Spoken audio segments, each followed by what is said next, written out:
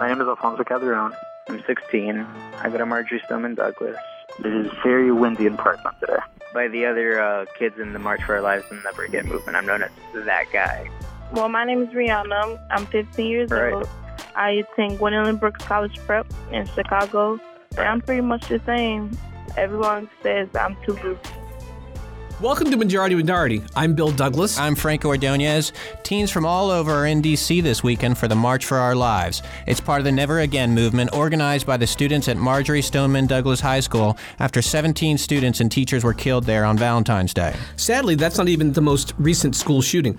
Another one happened in Maryland this week. But no community has been impacted by gun violence more than the south side of Chicago. We're kicking off our third season here by taking a back seat.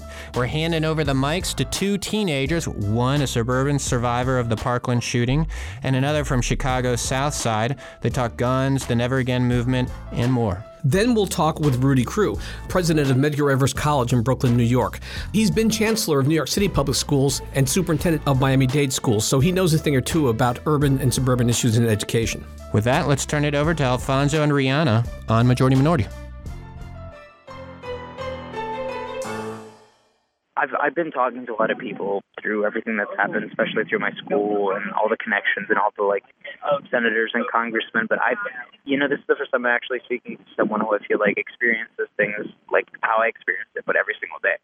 So, if you could just explain to me what it's like, so I could get a better understanding of what experiencing gun violence every day, or at least some effect of it, is like. Chicago itself is a really beautiful city. It's more so the West and the South Side that experience the most violence. Living in Chicago, you just have to watch your back 24/7 because you never know what's really going on and what's going to happen, especially during the nighttime. There's a lot of gun violence on our streets because a lot of young people have access to guns because maybe they're buying it from someone that they know, or they're using it as a sense of protection from other people that have guns, in gangs, a part of groups like that. Oh, wow. I remember when everything was going down at Douglas, the worst always came to mind. And I'm just wondering if that's what it's like for you, if you're always thinking about, I could honestly die right now. Do you ever think that?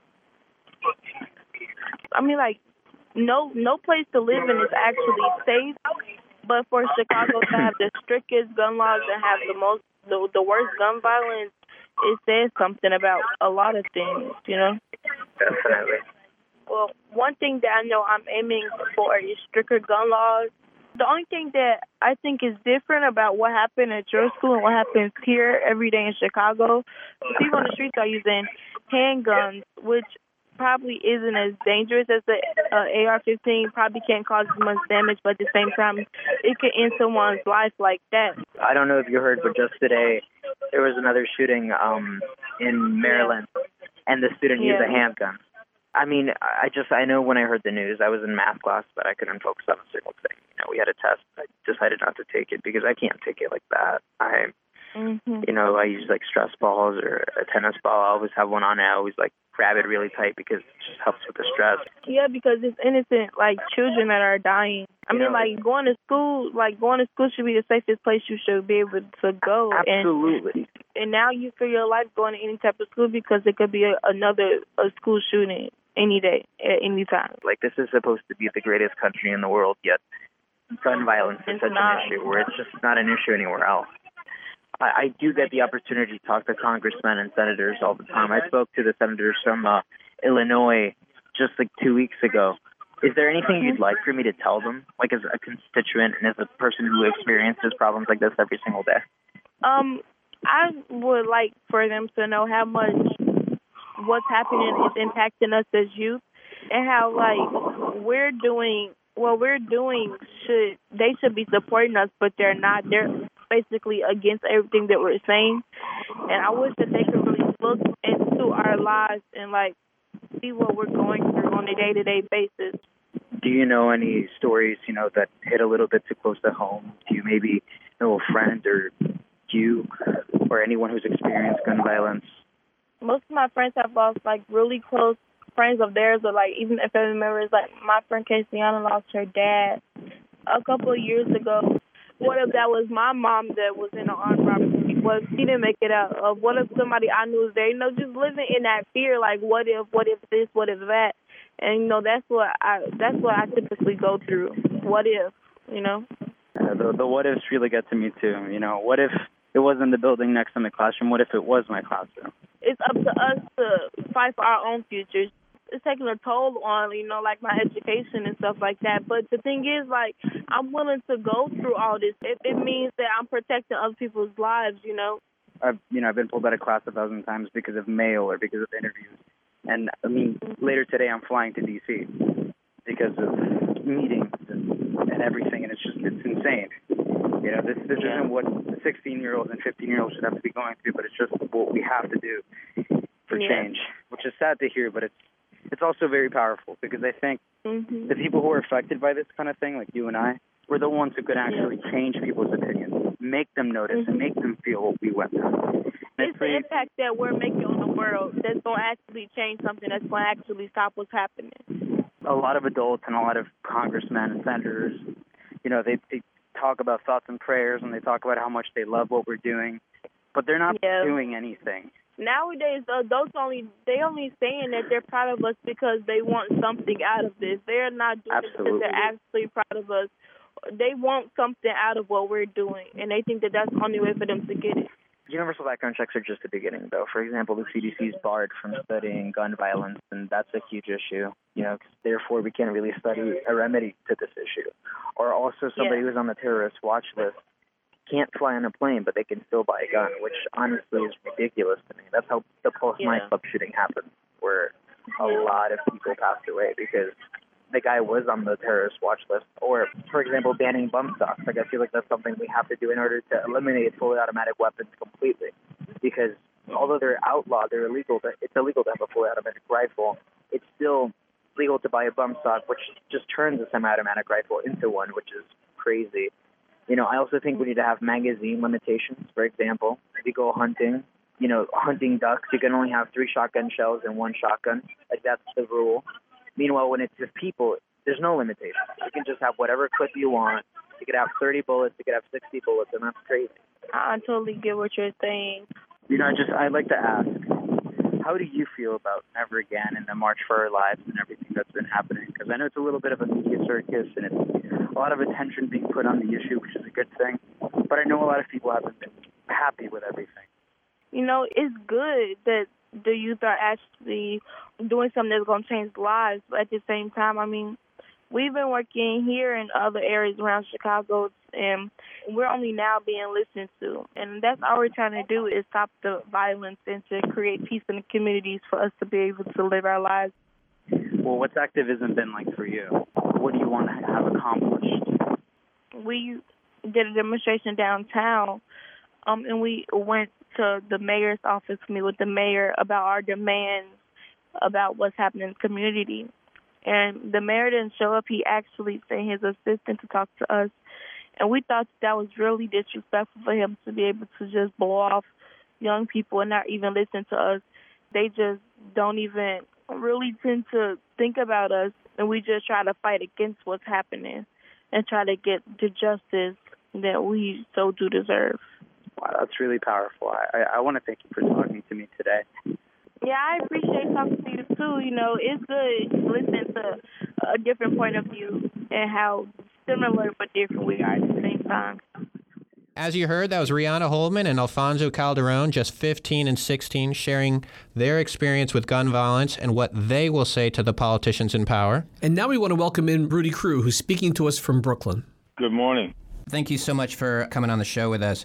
Can I ask you specifically about Alfonso and Rihanna? I mean, listening to them talk about not being able to concentrate in math class, using stress balls, or, you know, the what ifs. What if this? What if it was my mom? What if it was my dad? What if I was in the other building over, as Alfonso said about the Parkland shooting? Is there anything that they said that kind of hit you in the gut? I literally, as they were talking, the place that it made my heart sink was the what if. It is this business of I live in a world in which nothing is certain. Nothing is predictable, not even my next class. So you've removed so much of what is basic to human development.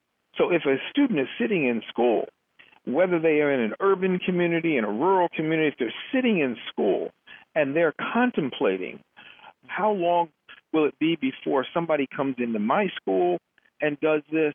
I mean, imagine having to have all of those conditions of what if in your day-to-day life. I mean, they make more decisions about that and the what ifs of their life than I do, president of a college.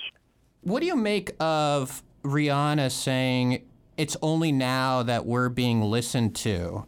You know, Black Lives Matter has been talking about this phenomenon writ large for a very long period of time.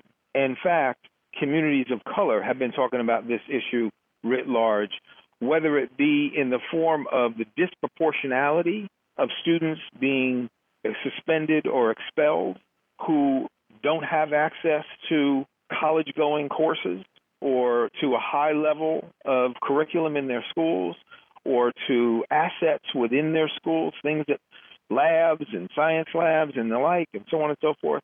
I mean, people have been putting their hand on this question of what happens in this group or in this community versus that community. They've been talking about this forever.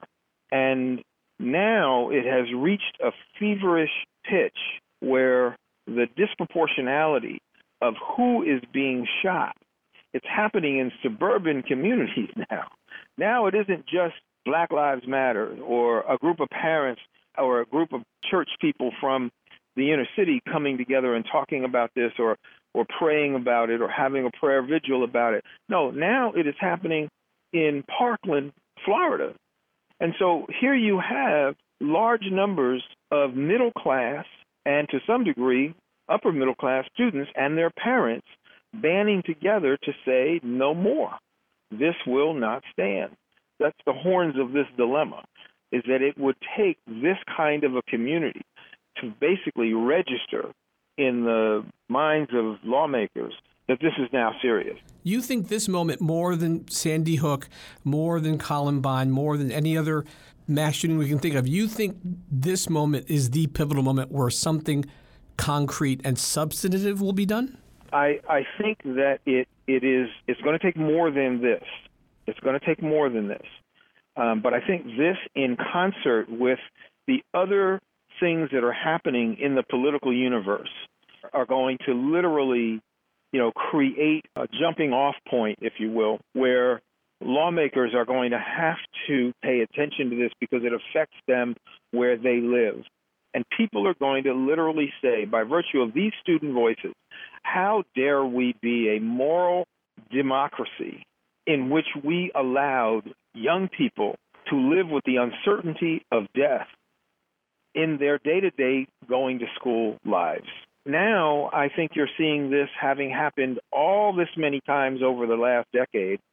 Now you're seeing this becoming more routinized, and I think it is the routinization of this that people are essentially beginning to say, this can't be who we really are. And I think those voices are being led by these students. What else has to happen for change to occur? I do think we've got to make the distinction between drawing boundaries around gun access, age limits, kind of weaponry that you can purchase in the open market. I think that's got to happen. I think on the other side of the equation, you've got to have much more attention being paid to what it takes to actually develop human minds in this country. Let me say that more specifically. I think you're going to have more guidance people in schools. I think you're going to have more people who are connected in some way to the sort of tactile, their hands, their art, the vocational programming, give people a chance to be successful. Many of these young people who are doing some of this don't ever feel successful and haven't ever felt successful in their entire academic world, which is why they don't belong anyplace. You're going to have to restore programs across cities that give young people a chance to feel like they've got something significant to offer. How did we get here, though? Maybe I'm showing my age here. Maybe you had like a knife in school, versus, taking an AR-15 to school. How did we get to this point? These matters escalate over time, and I think it derives from people living lives of isolation. The country has been more separated and growing more segregated by race and class than ever before. It wasn't the case as much when I was a high school principal, and it wasn't that much of a case when I was a kid. You don't socialize with people. You learn to dislike those people for all of the stereotypic reasons that we're seeing played out now. And as time goes on, incrementally, the tensions about that become much more manifest in government. They aren't just happening in your neighborhood. They're happening in city council meetings, or they're happening in government. And so what you see now is a country that has actually almost baked into the fabric of the conversation this divisiveness among people. And I think what these young students are saying is we'll have none of that. There's a culture and a counterculture that are having this conversation. And we got here because we allowed that conversation to become mainstream. When you say like getting rid of the isolation and kind of getting them more involved, is that school groups? Is that sports? Is that how do we get them involved so they don't feel isolated?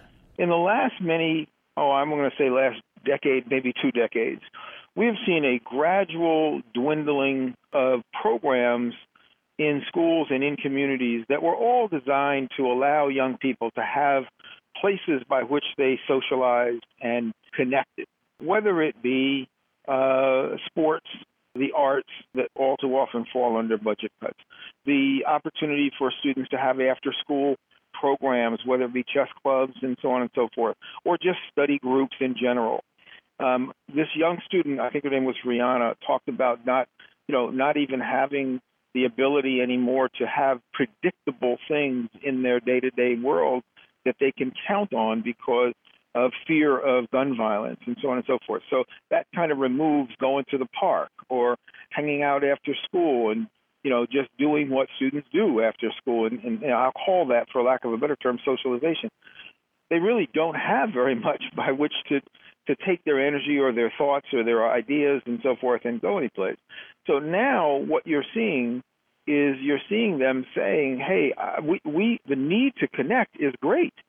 The need for this connection is intense. And we want to be connected, but we're just not able to really find ways to do that. But we've seen these mass shootings in suburban areas. These are neighborhoods that are supposed to be safe. These are places that are supposed to be immune from that sort of violence. So why are we seeing these mass shootings at suburban schools? Yeah, I think that it has to do with the fact that we have missed the larger adult society has missed the clamoring, the call that students have been making for belonging to something. And whether you're in a suburban community and you are feeling sort of unconnected, or you're in an urban community and you're feeling unconnected, the fact of the matter is you have this need to want to belong to something. And I think we've missed the idea of how important belonging is. Parents miss it, schools miss it, and so the way I know we're missing it is we're so willing to cut these things from our existence. You would only cut it if you didn't believe or didn't understand how essential it really is. Are you saying they turn to different things when they don't feel like they belong? I'm saying that they feel a sense of isolation, and that isolation for some becomes a real dysfunction. For others, they'll find something else to go do. They'll invent something, or they'll group together and they'll create what they need as a way of being able to do that. Unfortunately, in some cases, gangs are simply a function of having no place else to belong but to one another. Perverse as it may be, but that's really what they're doing, is just their right is to assemble, and they're assembling with a very different imprimatur. And I'm simply saying I really do believe that we are seeing a nation that is having a law and order discussion about guns, which in fact is appropriate and necessary, but we're not simultaneously having the real conversation that deals with how students feel about living in a society and how do they get connected to that society through a variety of other avenues that should in fact be available in their community. When they go back and they do a review of who these young people are, the common trait among them is they were isolates. And they didn't know what to do about it. They had no coping skills for that. So they basically said, well, let me just take it out on the people who seemingly did this to me. Is this issue a race issue? Does this come down to race in any way, shape, or form? Virtually everything we're talking about has to do with race and class. So I don't believe that America has been savvy enough or thoughtful enough or mindful enough about how to have the conversations that would disavow or take us away from our moorings that are out of either slavery or the civil rights era or the Jim Crow era, where we stereotypically understood some people to be more in need, if you will, of being handled by weaponry and by incarceration and that sort of thing. We're still twisted around that axle. You've lauded these kids for stepping up and taking a leading role in trying to make change, but should it come down to them? I do think that lawmakers have abdicated their responsibility here. I think that we have been politically guided rather than guided by, sort of what people are referring to euphemistically as just common sense. There is a need for us to understand that the body politic is speaking to government. That's what we're watching right now with this movement, with these students. They are essentially saying, and they're saying it quite reverently, I might add, this has to change. There can be no civil society in which we allow the mass numbers of shootings happening and no one speaks out in a lawmaking way. No one is courageous enough or thoughtful enough to basically do that. So I think we have abdicated our responsibility from it. I think we are looking for leadership in this, and in the void, students have stepped up. That's what's making this so unique. Can I ask you, how do you make sure that Rihanna and the kids in Chicago and the kids in New York are listened to? I think you've got to help them to become organized. They are organized to go for a march, but the march is going to now require a companion piece of work. And the work becomes, how do you now use that knowledge, that intelligence, and those young people in Rihanna's world? How do you start to use those young people to create that sort of, if you will, movement in Chicago? Not necessarily just in the larger sphere, but how do you now create it in the schools of Chicago? Which is what I'd be most concerned with. So I would be looking at meeting with them and creating smaller task force with them, assigning faculty that could help them to bring forward specific budget recommendations that would be seen in the form of after-school programs, athletic programs, arts programs, communication programs, mentoring programs, et cetera. I'd be looking for them to bring those ideas into the way by which it's going to look in my own budget. Are you concerned those points might be missed in communities like Rihanna's? Yes, I am. I'm very concerned about it because it's not a clean world yet. So people are going to hear what they want to hear in some instances. But I'm simply saying, for whoever it is, I don't even know who it is right now, that's the superintendent of Chicago schools, that person should be literally taking these ideas in budgetary format. Somebody's got to literally say, young man, young woman, Rihanna, whomever, I want you and 10 other students to meet with this particular person in my office to help shape a budget request for this coming summer. Well, what would the summer start to look like? What would next fall start to look like?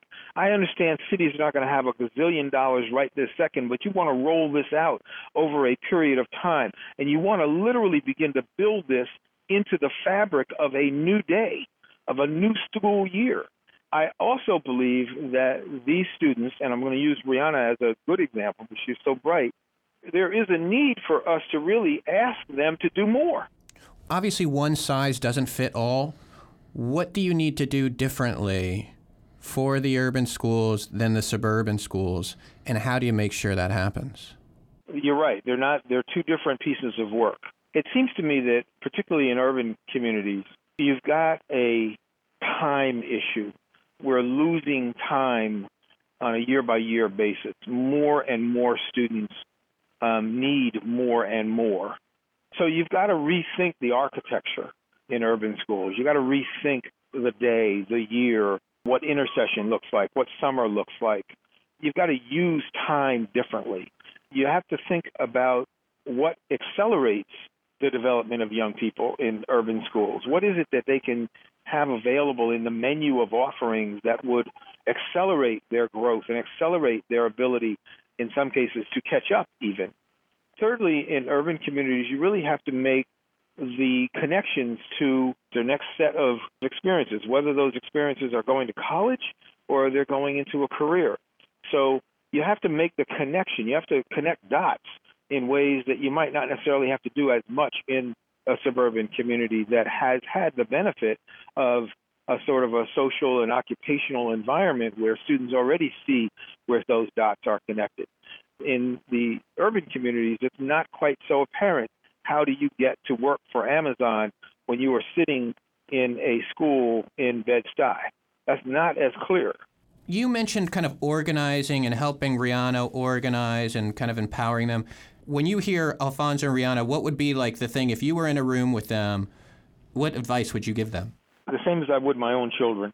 I would be saying to them, you are now in a very, very important game, and it's a game you have to think of like you would chess. You've made one move. It's been an incredibly important move, and now you have to think about the second, the third, and the fourth move down the road. And let's talk about what that looks like. So what do you want to have happen out of this march? When and who are the people that you now need to collaborate with? And put that conversation on the calendar right now. So if it's to meet with the mayor, and I understand they said that the mayor didn't meet with them. Okay, so then the mayor will meet another day. And who can you get that will actually get you in with the mayor? And if it's not the mayor, then who is it that you need to talk to in city council? But they've got to see that there's a level of work to be done beyond the march. And civil rights requires a whole lot more elbow grease and pushing than just a wonderful, powerful day of marching. So they need a mentor. This isn't something that they can do one day, have a great day. It'll be on television for, one or two news cycles. And then after that, what? So bottom line is that they've only just begun. They've only just begun. And somebody's got to help them to write history here. Do you think they have the legs to run the marathon? I mean, is this going to... Yeah, I do. I really do. And I do because the scope of this is so large. This is a little bit of Mandela and the movement for his release. This is a little bit of Martin and his movement for the Voting Rights Act. This is a movement, and movements don't stop on a dime. That's why people fear them as much as they do. This is what Rick Scott did. He said, I got parents who are annoyed now. My whole state is about to go up in flames. So he had to go. He had to move. I think you're going to see the wisdom of that begin to seep into other state legislatures, and I think that you'll start to see this thing turn. The other thing is, I think you're going to see that as the conversation about the president's efficacy grows and it is more intensely focused on a country that is living with a lower than usual moral standard, and we are permitting the chief executive of the nation to live at that moral standard, I think it's going to just fatigue people to the point where they can't keep track of how to make sense out of this kind of stance of no support for sensible gun laws and at the same time support for a person who is manifesting the kind of political trickery that we're seeing. Something will move because we're at that moment of combustion. It ignites. The consciousness of American voting public will essentially have to make a decision about something. Either we change this, or he's got to go, or both, or one or the other. But we can't live on the precipice of our own moral demise. And the more that we're closer to that precipice, the more I think there will be, inch by inch, somewhat, begrudgingly, but there will be change. Dr. Rudy Crew, thank you very much for your time, your knowledge, and this is an issue that we'll be paying attention to, and we hope to speak to you again in the future. Yeah, my pleasure. What really struck me, Bill, was how Dr. Crew's been around for a while. He's been in New York. He's been in Miami. But still, you could hear in his voice how he was taken by Rihanna and Alfonso, how these questions that they were raising about why only now the kids in Chicago are being listened to. These questions of what if it was my mom who was shot, or Alfonso talking about what if I was in the other classroom. I mean, you could tell it really impacted Dr. Crew on a personal level. And then him sort of intimating about how these kids have had to grow up so fast because of this violence, and how they have to be the ones to take this issue to the politicians, to the adults, if they hope to get change that they think is needed. It's really fascinating how these kids have taken this issue, they've put it under their arm, and they're running with it. It is amazing. And the question is, will this moment last? This is a fascinating time. I think it's unlike anything we've really seen before. They are in the spotlight, and they are really stepping up to the platform, and we'll see where it goes.